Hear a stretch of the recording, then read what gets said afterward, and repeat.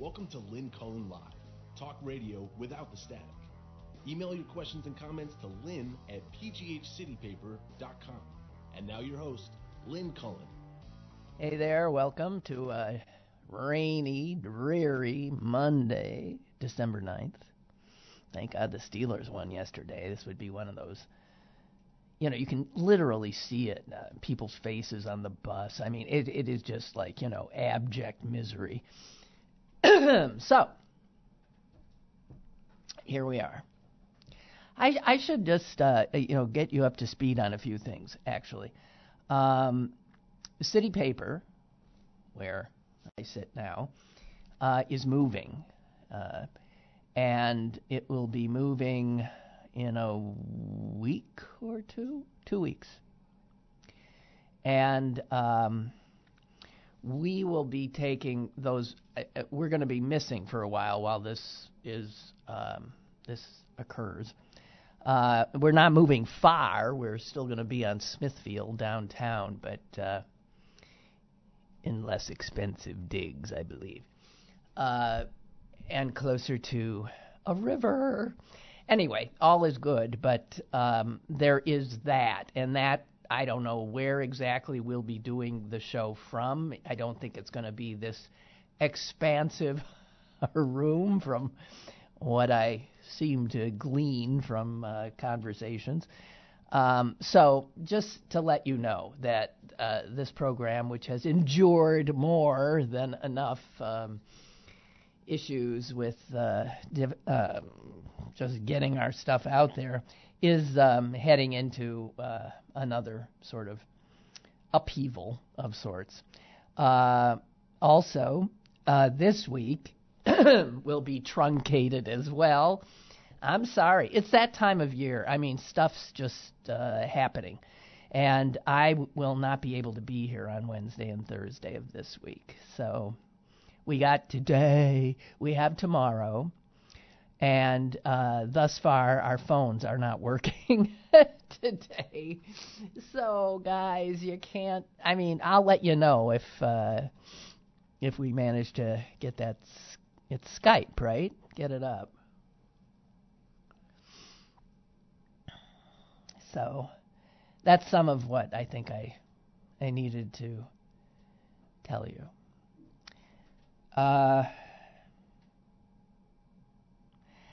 I think I'm officially on overload.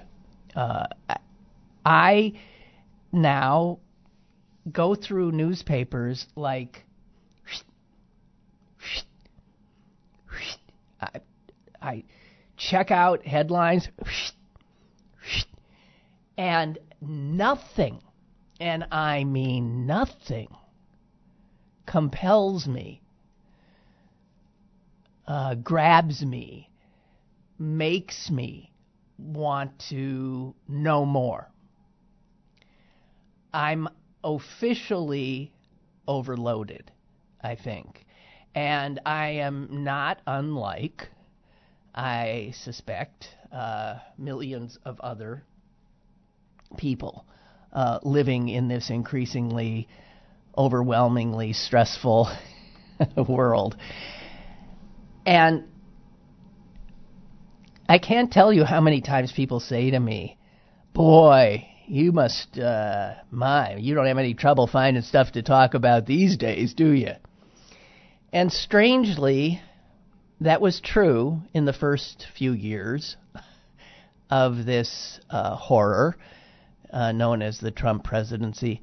But it's not true anymore because it all feels the same. It's just the same kind of story over and over and over again. And it seems to me that there is very little left to say, which then makes the job I have rather difficult. Has there been anything unsaid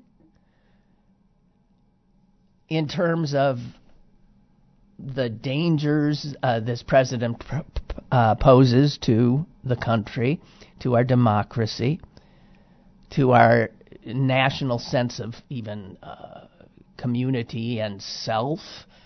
What is there left to say?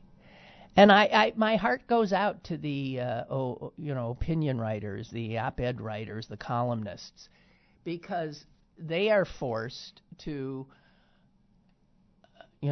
twice a week, maybe even 3 times a week, say something. What is there to be said? What is left unsaid? And so to continue to react seems, first of all, futile, seems like a waste of energy. And I don't know why I'm telling you this, but I am increasingly having difficulty even caring right now to wade in the fact that there is an impeachment inquiry going on right now, which I don't want to listen to. I tried the first. I listened to Nadler's opening statement. I watched the heckler get dragged out, accusing Nadler and I think other Democrats of being traitors. And then I heard, Representative Collins, who's the ranking Republican, just do what these guys do, which is live in this other world, a world of their creation. I don't know. I don't know what else one is to do. What else? I am stymied. I really am.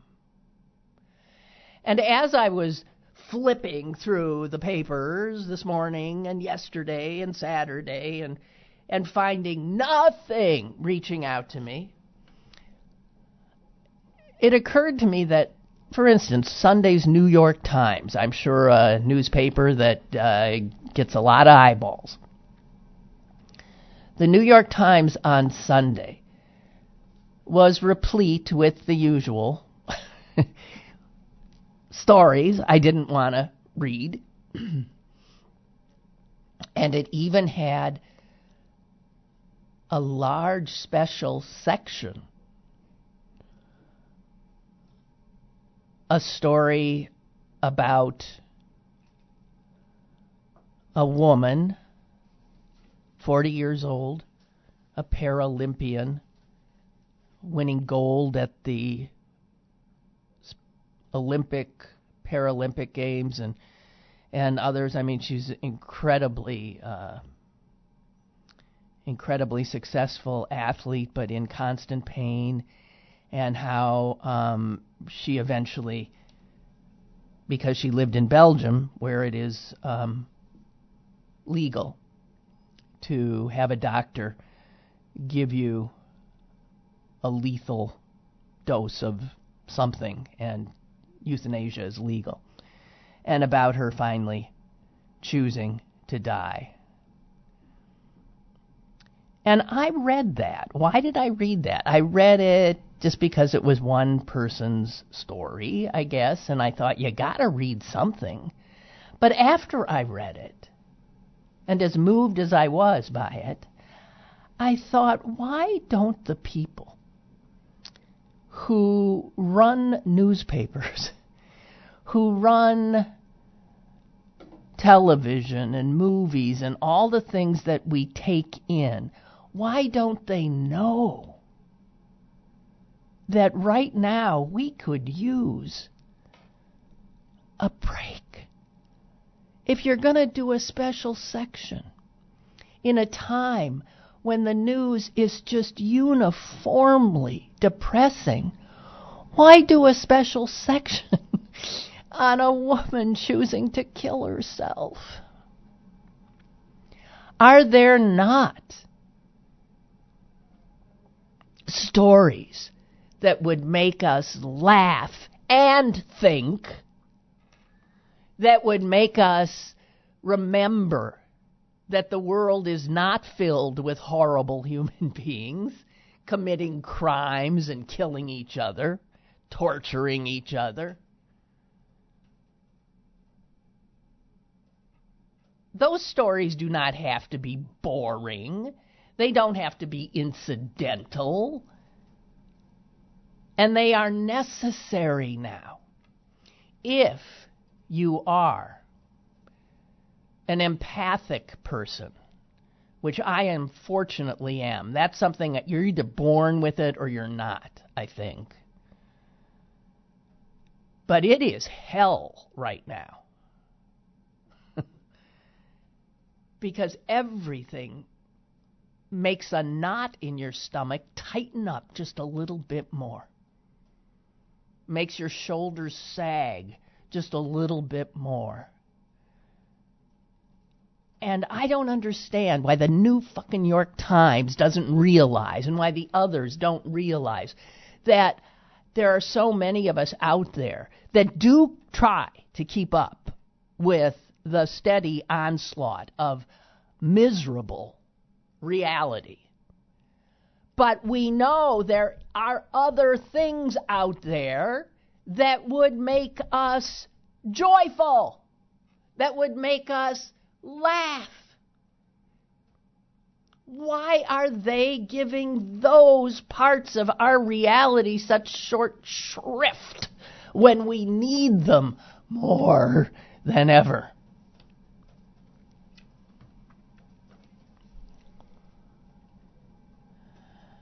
The phones are working, by the way.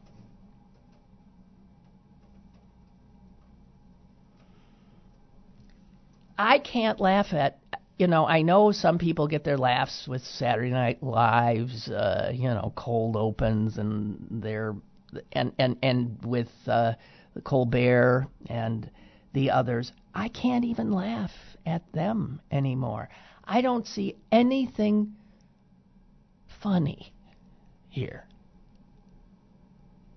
It's too damn serious to me. And I have always said, the one thing I will never lose is my sense of humor. It is like a major part of me. And I still have a sense of humor. It's just not able anymore to find much humor in the reality of this sordid cabal that have taken all the power in our country, have been given all the power in the country by our fellow citizens. Unbelievable to me.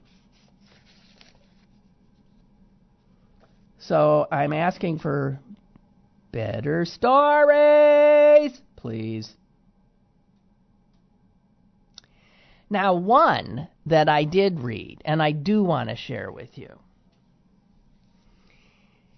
is a story of another country. Americans are notorious for not traveling as much as other people in the world do, not being able to compare really what we have here and assume is normal to what other people living in other countries have. My God, there was a picture, just occurred to me, there's a picture in the travel section of the New York Times on Sunday. It was an airport, and I think it was in Singapore. This picture was of a magical place. It was a picture of a place that you would just want to run into and stay. It was a picture of this glorious place with hanging gardens and greenery and beautiful. It was just beautiful. I did not read the article, but I thought, that's an airport in Singapore? And then I thought of LaGuardia, Newark, Philly, O'Hare, the airports here. And even the good airports here. can't hold a candle. And yet Americans have been fed this thing that we are the best. The way we do things is the way everybody should do things. We are the exemplars. And increasingly that is so not true. It, in fact, is increasingly laughable. So there was a story, a first-person story, written by a husband and wife. Both are writers. And they lived in New York City. And they had jobs, and they had a little daughter. And they started worrying, struggling, because their incomes were, depending on who got a job here, who got a thing to write here. And so it was sort of up and down. Then they're concerned once they have the child, that child care is going to wreak havoc on their budget. Then they started thinking about the fact that they're always desperately trying to get health insurance, since they both work sort of in an ad hoc kind of way. And then out of the blue, a job offer comes from Finland to the wife of this couple. And she is of Finnish birth. And so they decided, after a lot of conversation, geez, I don't know, should we? Yeah, they picked up and went. They wrote a piece that every American should read about life. They're just 2 years in. Life in another country that does things in another way. Finland almost regularly now, in any kind of metric that is used by whatever international agency that is trying to measure such things as people's quality of life and satisfaction, Finland is forever coming out on top. Happiest people, least stressed people, healthiest, everything. Now, the picture we have here in the United States of Finland and those other Nordic countries is that they're socialists. So you pay incredibly high taxes, and you give up a lot of freedom, not to mention your money. That these places are not good for entrepreneurs, for capitalism, for anything. And it shows that is a talking point by American capitalists. The reality is that capitalists in Finland are doing just fine. Capitalists in Finland live large. Yeah, they pay more taxes. But you know what? They have a healthy, happy workforce that they are not really responsible for as employers. They have capitalism in Finland and these other Nordic countries work hand in hand with the government. The government, understandably, reasonably, takes care of health care, takes care of education, and thus gives to the capitalists a happy, healthy workforce.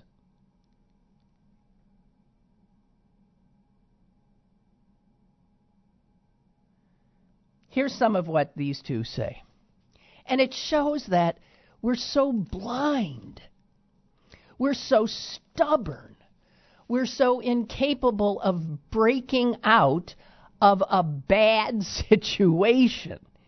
It's like we're in an abusive marriage of sorts, and we can't, or we're fearful of, making a change. It's a big change.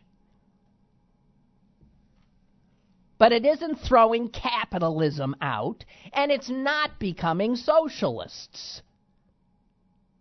Bernie Sanders, Elizabeth Warren, transplanted to Finland, would be, regular politicians there. But they wouldn't be called socialists. These two, who moved from the stressful anxiety of living in the United States, are now automatically covered, no matter what, by taxpayer-funded universal health care. And they point out that the quality of the health care they receive is in every way as good as anything they experienced in this country. And they get that good health care without any paperwork, without any confusing things where you haggle over what is covered and what is not. Their child attends an ethnically diverse public daycare center that they say is unbelievable with its enrichment activities and professionalism. You know, it is not free. You know what they pay for having their child in this safe, wondrous place while they work? $300 a month.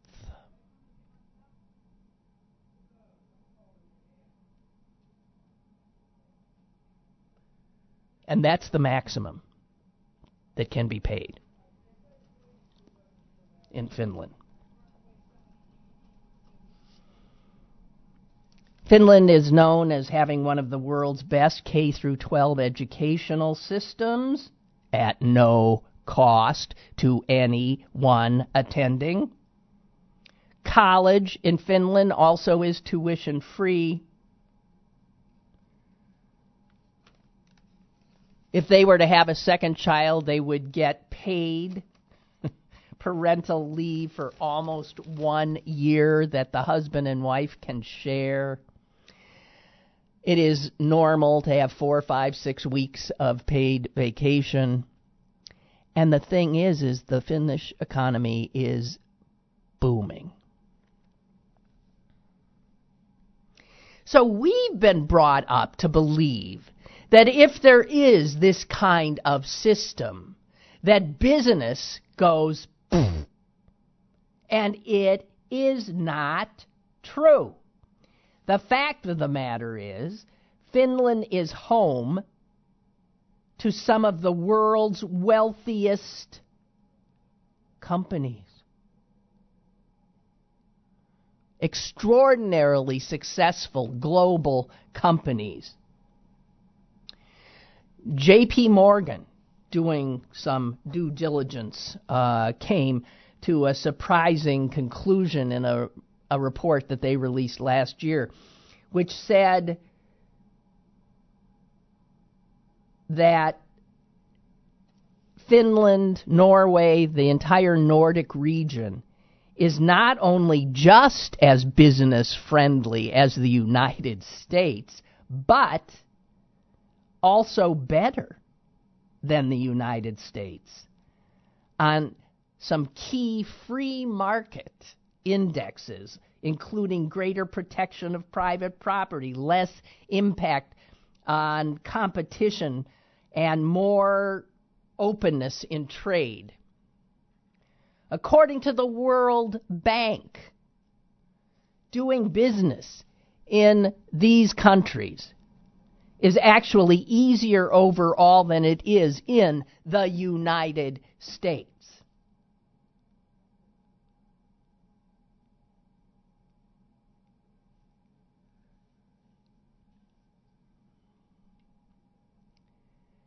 This is why people in Europe, people in these countries look at us and they can't believe what they see. They know the wealth we have, and they cannot comprehend why we tolerate what we have in this country. The widening wealth gap, the homeless, the hungry, the uninsured. To other people in this world, we are not just a laughing stock now because of the president we elected, but we are crazy people. Beaten down people or something, or stupid, that we would tolerate the way we live. We've been brainwashed to think the way we live is freedom. These two writing this article say they have never felt freer. They're paying more in taxes, it's true. They have never felt freer. They don't have anywhere near the stress.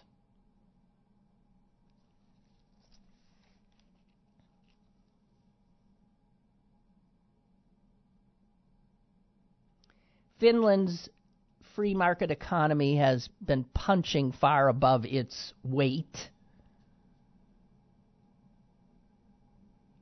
The Finns have one of the world's largest mobile phone companies, one of the world's largest elevator manufacturers, two of the world's most successful mobile gaming companies. You go there, you see fancy cars, upscale malls. It's not some grim, gray, socialist country. It is a different approach to capitalism.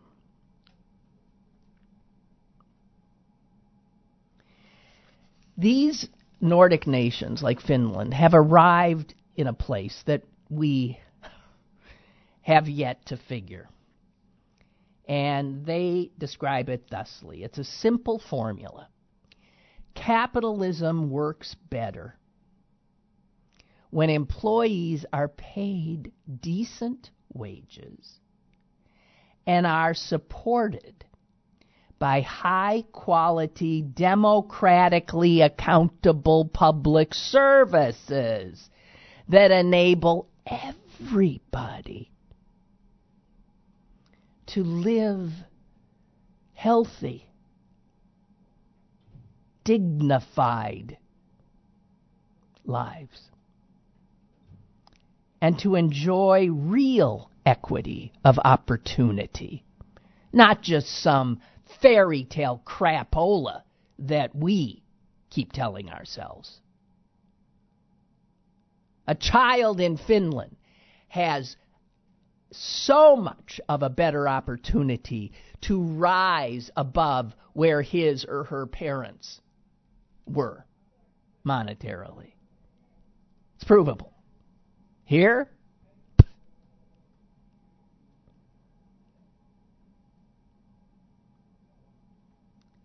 but this only works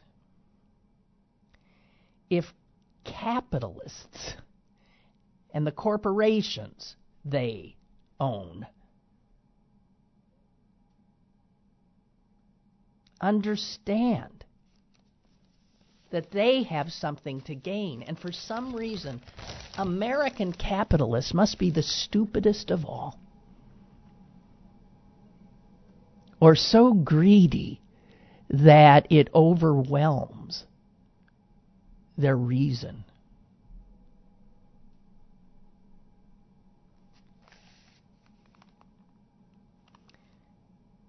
A little more from these two, just to get a sense of another place. Over the past 50 years, if you had invested in Nordic equities, stuck a bunch of money into just that part of the world's economy, you would have earned a higher annual real return than the American stock market during the same period.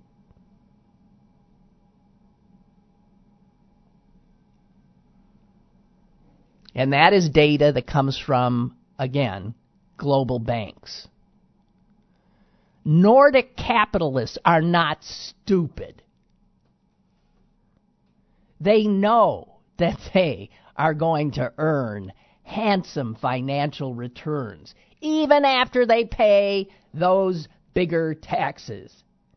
They keep enough of their profits to live in luxury, to wield influence, acquire social status.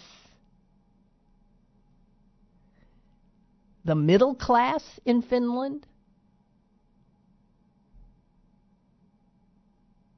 they're happier too than anyone who calls themselves middle class around here. Their lives are higher quality than their American counterparts, and with less strife, stress, and hassle. The reality is, for these capitalists in the Nordic countries, they understand that paying taxes is actually a convenient way for them to outsource to the government the work of keeping their workers healthy and educated, happy and stress-free.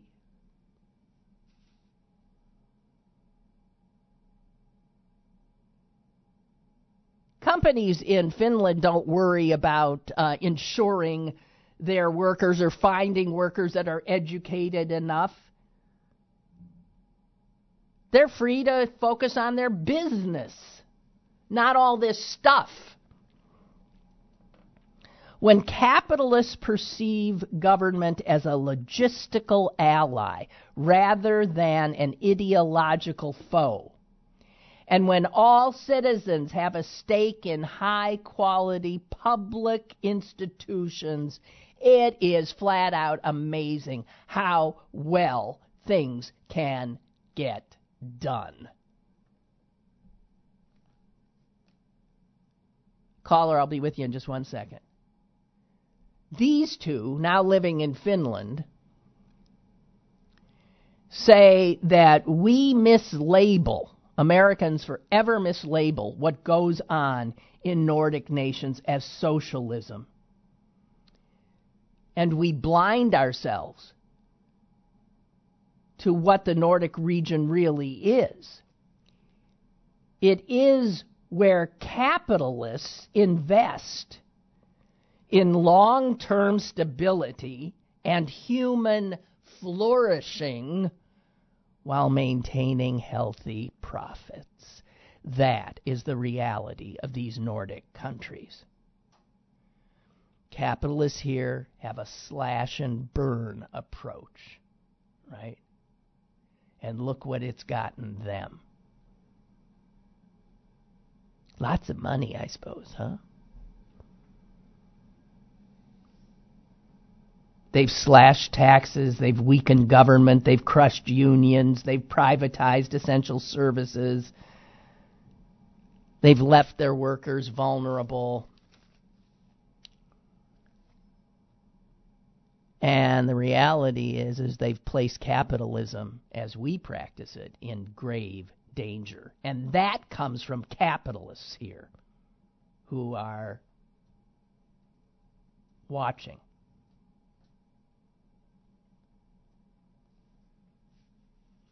Anyway,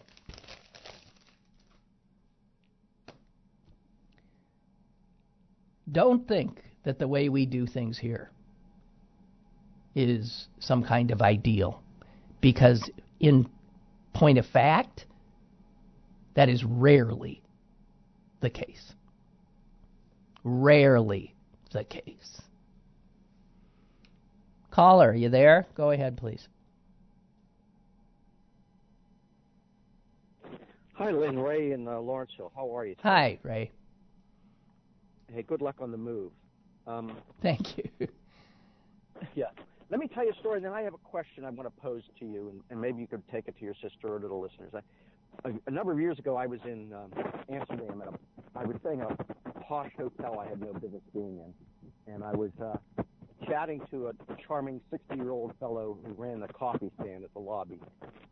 He was an Amsterdamer, and we were just chatting, and he obviously saw I didn't belong in this place, so he was opened up to me. But he talked about riding the bikes. He said the doctors and the politicians and the lawyers and the common people all ride together in the same bike lanes. And he said, here in the Netherlands, the rich share with us. But then he paused, and then he kind of, with a twinkle in his eye, he said, because we make them. You know? So it's not their own. It's not that they're so much more generous or kind anywhere else. It's we have to make it happen, right? But they also see that they're doing just fine there, and in fact live in a happier environment. Well, that was the question I had, because I'm looking at our own side of, like, if we solve the problem, would our ideology go away? And I wonder about the U.S. because it's such a we've been formed by these crazy religious that showed up that were kicked out of everywhere, and they all ended up over here. If we proved to these the businessmen, the capitalists, that you will make, if we could wave a magic wand, said you're going to make just as much money, but the common people will enjoy life and prosper, would they? I think they'd still object to it, because what your brother wrote in his disgust, they are disgusted by the poor or the common people. They think they deserve to suffer, you know? Yeah. There's an ideology behind it. Yeah, they think people are poor because they're lazy. Yeah, and I wonder if they wouldn't still object. And on our side, here's the question I wanted to pose. I've been thinking about this, like climate change.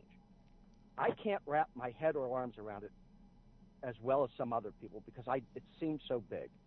But I ask myself, if the very scientists that are pointing to climate change and can measure all that, if they came up with a magic wand and a solution, let's say a completely harmless bacteria that ate plastic in the ocean, and wind-powered devices that took carbon out of the atmosphere, so that, oh my God, we're taking more carbon out than we're putting in. If we solved all those problems, would we say, okay, go ahead and blow everything out your smokestacks, no worries, go on, you know?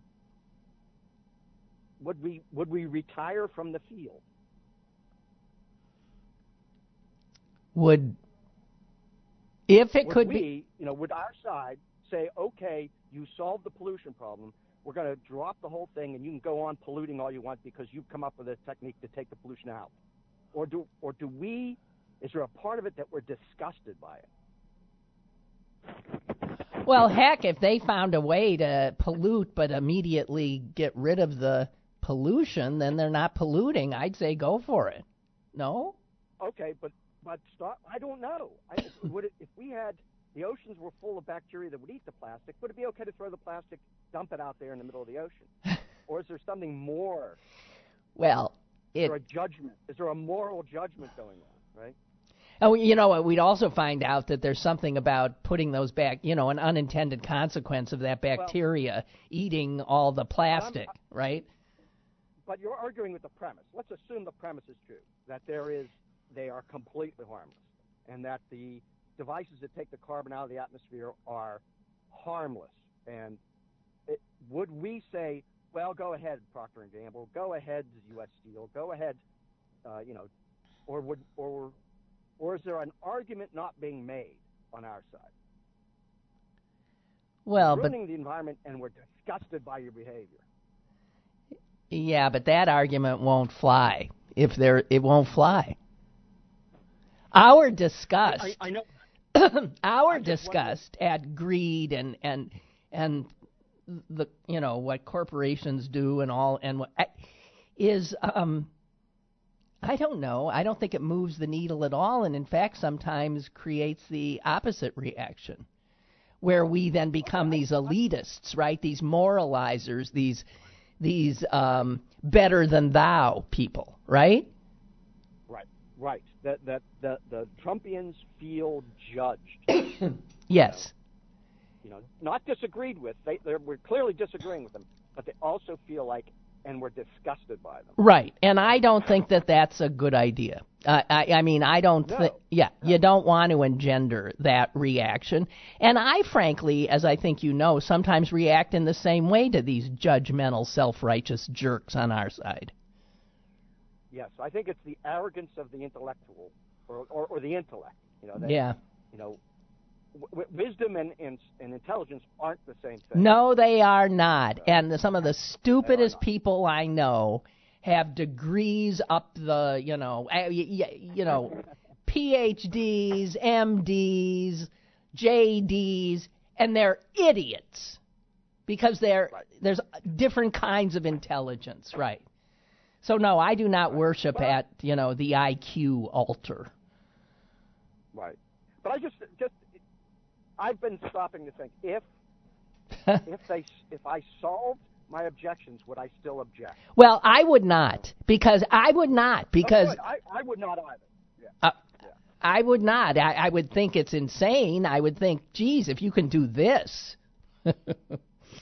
then why don't you figure out a way to do it without sort of raping and pillaging as much? Why without making such a problem? I mean, but nah. What a pipe dream you've spun here, though. No, but I don't know that everyone who's on that train, climate change, existential threat, would agree with you and I. No, I'm sure not. I think there's an unspoken motivation, and I think we should be speaking our motivations. Anyways, that was it. Well, that was good. Thank you. Okay. Thank you. Talk to you soon. Okay, Ray. Bye-bye. This came in from... I'm sorry, just something else came in. I'm thinking, I think you have the wrong email account here. I've just been sent something about a gun holster factory. I mean, like I'm interested in... Okay. This is from Rob in Lancaster. I was driving to work this morning, and as I was changing the radio station, I came across one of the morning shows saying the Pledge of Allegiance. Really? What kind of radio do you have out there? I think I know. I immediately turned it off. I didn't think, I just reacted. At that moment, the reality of how strongly I have been affected by the crisis we face in this country really hit me. I have always been so proud to be an American. I would get chills when I heard the national anthem and saw our flag flying. It was our national anthem, all of us. There was a time not very long ago when, regardless of our differences, when push came to shove, we had one thing in common. We were Americans and we came together. I honestly don't know if that will ever happen again. I never could have believed there would come a day when I would be ashamed to be an American, and yet I am. On the way to work this morning, I heard the Pledge of Allegiance on the radio, and I turned it off, and it broke my fucking heart.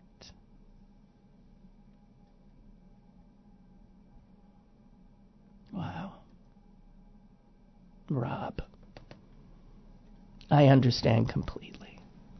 It's beautifully, beautifully said, and thank you. Wow. I'm sorry.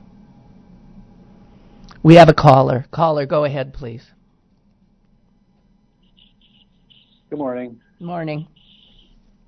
Hi, I was listening to you talking about Norway and their so-called socialism and how much it hurts their their bottom line and people making money, apparently, the way we hear it anyway. Mm-hmm. And it makes, and I've thought this for a long time, and I think what our country, especially when it comes to like providing needs, not just the poor, but just basic things like that, they're always afraid somebody's going to get something for nothing, or they're going to get something they don't deserve because they're lazy, or they're stupid, or they're evil, and they're just afraid somebody's going to get something that we, rest of us who can, pay for. Right. And what that comes down to me, I've been thinking about this for a long time. It's envy, really, in some bizarre, quirky, weird way. It's envy. Not wanting someone to have. Really? It's envy? Well, I agree envy seems to be a big player.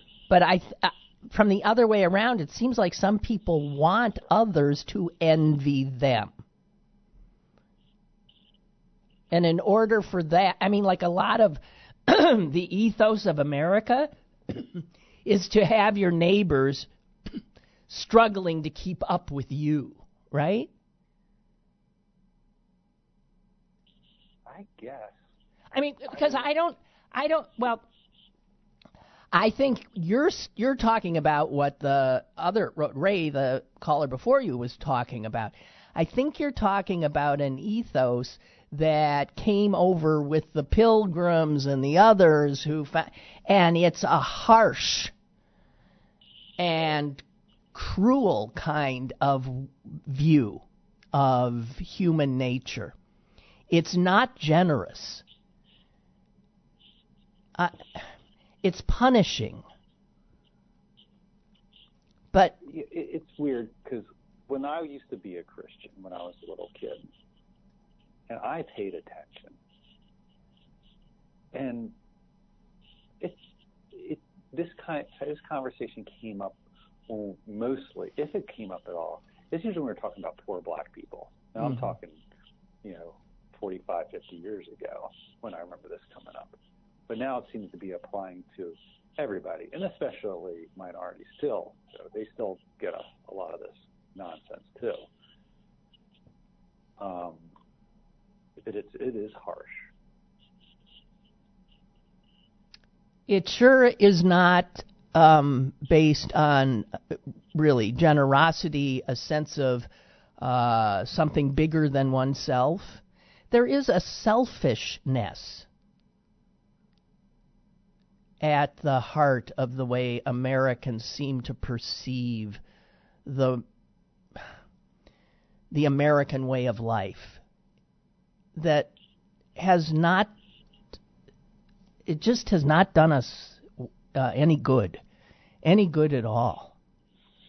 I mean, having been a Christian at one point in my life, and I did go to Catholic school too, I kind of like know some things. I'm no expert, but at least I have what Christianity was purported to be.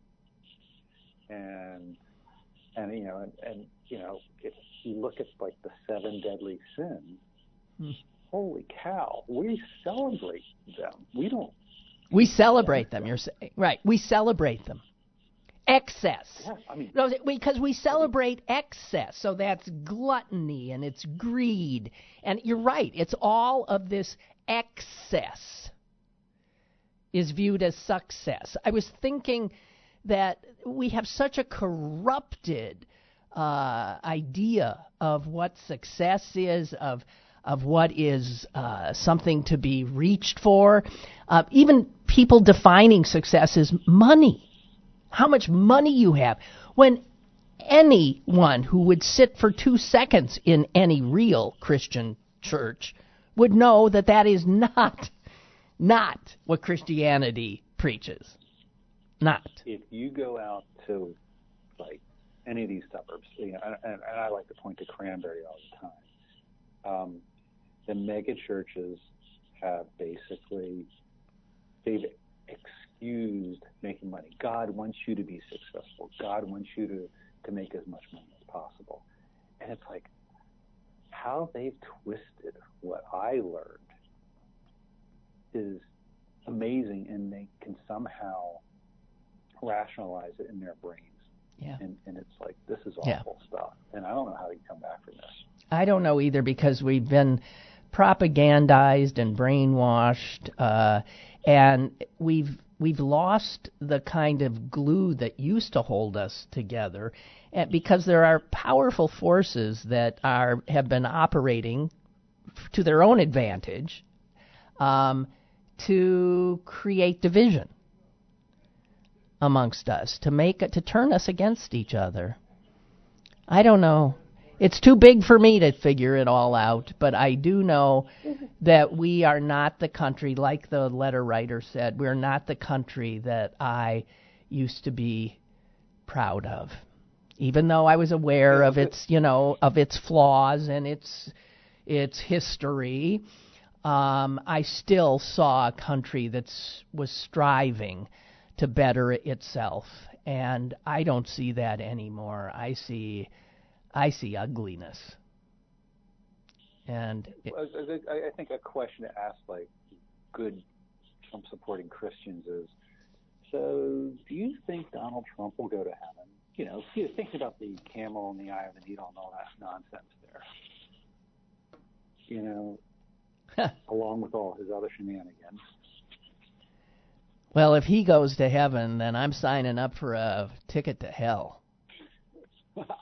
Tell you that. I got better places to be, I think. Yeah, really. Man. Hey, thank you. Thank you for struggling with these things, like a good thinking human being. Thank you. Bye. Oh, you're welcome. Okay. I hope you have a good day. Try to get it better. Me too. You too. Bye. Bye. Bye. Bye. I want to note the passing of Carol Spinney, Big Bird, Oscar the Grouch. He was the guy inside. He came here to an event in Pittsburgh. I don't know, 10 years ago or so. I don't know. I think Rob Rogers and the Newseum brought him in. Not Newseum, Toonseum. And he was a delightful man. And I was reading an article about him, and he said this in an interview in 1982. I think most people completely forget what it was like being a kid by the time they grow up. But I never got over it. It was almost a problem for me, in fact, trying to grow up. And then someone said of him, there is something about him, not many people have it.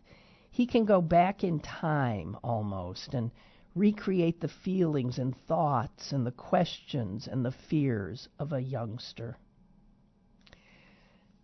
And I thought, oh my God, we have been getting schooled in Mr. Rogers quite a bit of late. And it's the same thing, these two gentle men. They both knew and never forgot the fears, the thoughts, the feelings of children.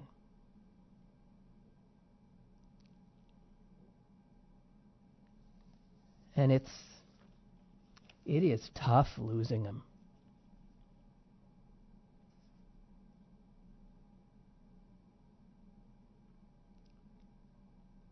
Here it says that what Carol Spinney always felt is the important things that kids should know is it is good to speak up. It's okay to make a mistake. It's all right to be sad sometimes. Sounds like Fred Rogers.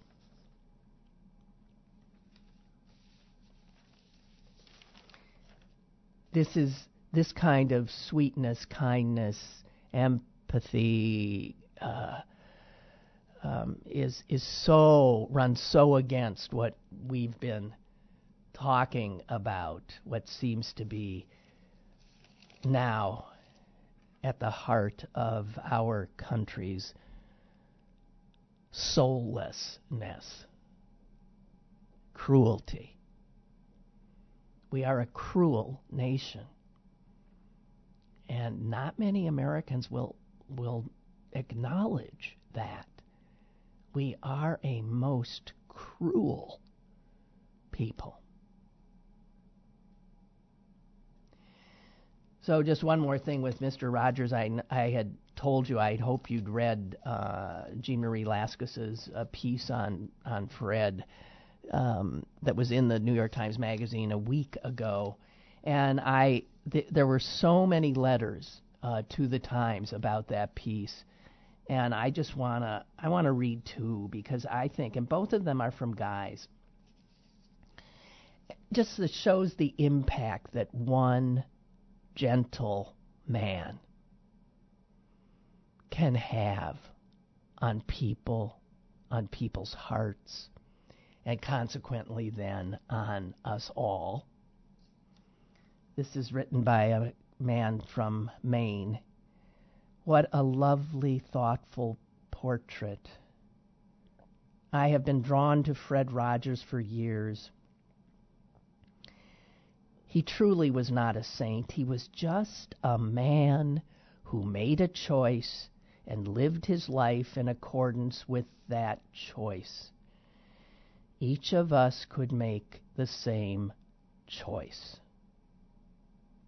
Today is a new day, so today I will try again. And then this about a guy who did something healthy. This will end. No, I'm not quite ending on this, because when I began the show, I was talking about how reading the paper, which has for me all my life been a joy. I've been a news junkie since I was a child. I loved reading about, knowing about what was happening in the world.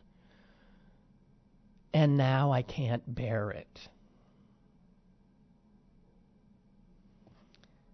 So this gentleman from Ridgecrest, California wrote, after reading Jean's piece,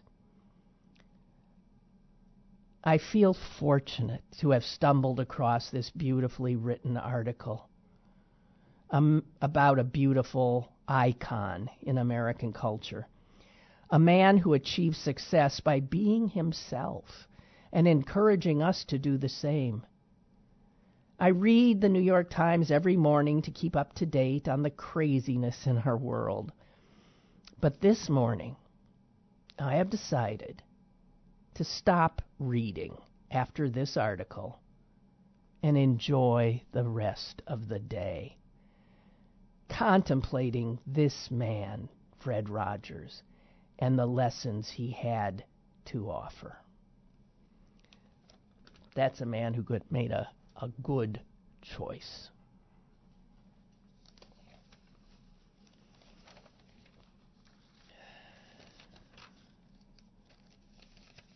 The one story I saw about something that wasn't the norm was a story of the incredible gutsiness and courage of a little boy. Did you see that story? Wow. Hard to imagine.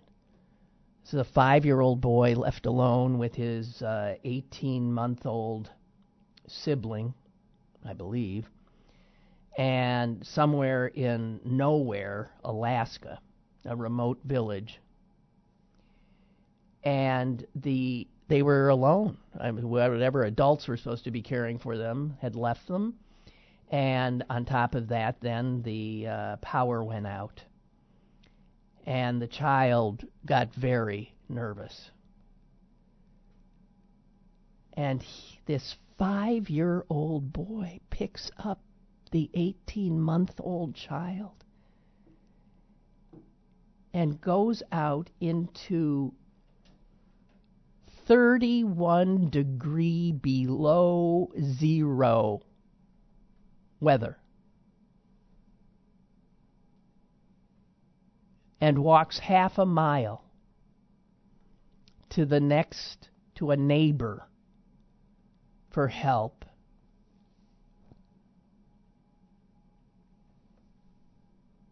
Wearing no shoes, just his socks,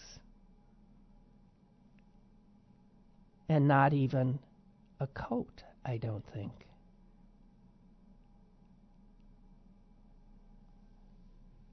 I don't even know how he survived that. If you've ever experienced 31 degree below zero, I have. It just freezes you immediately, even if you've got, like warm clothing on. Wow. What an extraordinary little child, and bittersweet kind of story. Okay, that's it for me. I's done for today, and I'll be here tomorrow. I think my sister Susan will be joining us, and we'll try to be a little more upbeat. It's what I keep trying to happen when Susan's on, that we can laugh a little bit more. I will try. We need to. Have a great gray day, okay? Bye.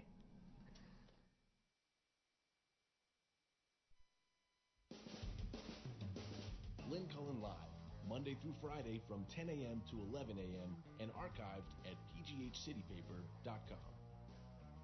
The opinions expressed on Lynn Cullen Live are those of the host and do not necessarily reflect the viewpoints of Pittsburgh City Paper or its advertisers.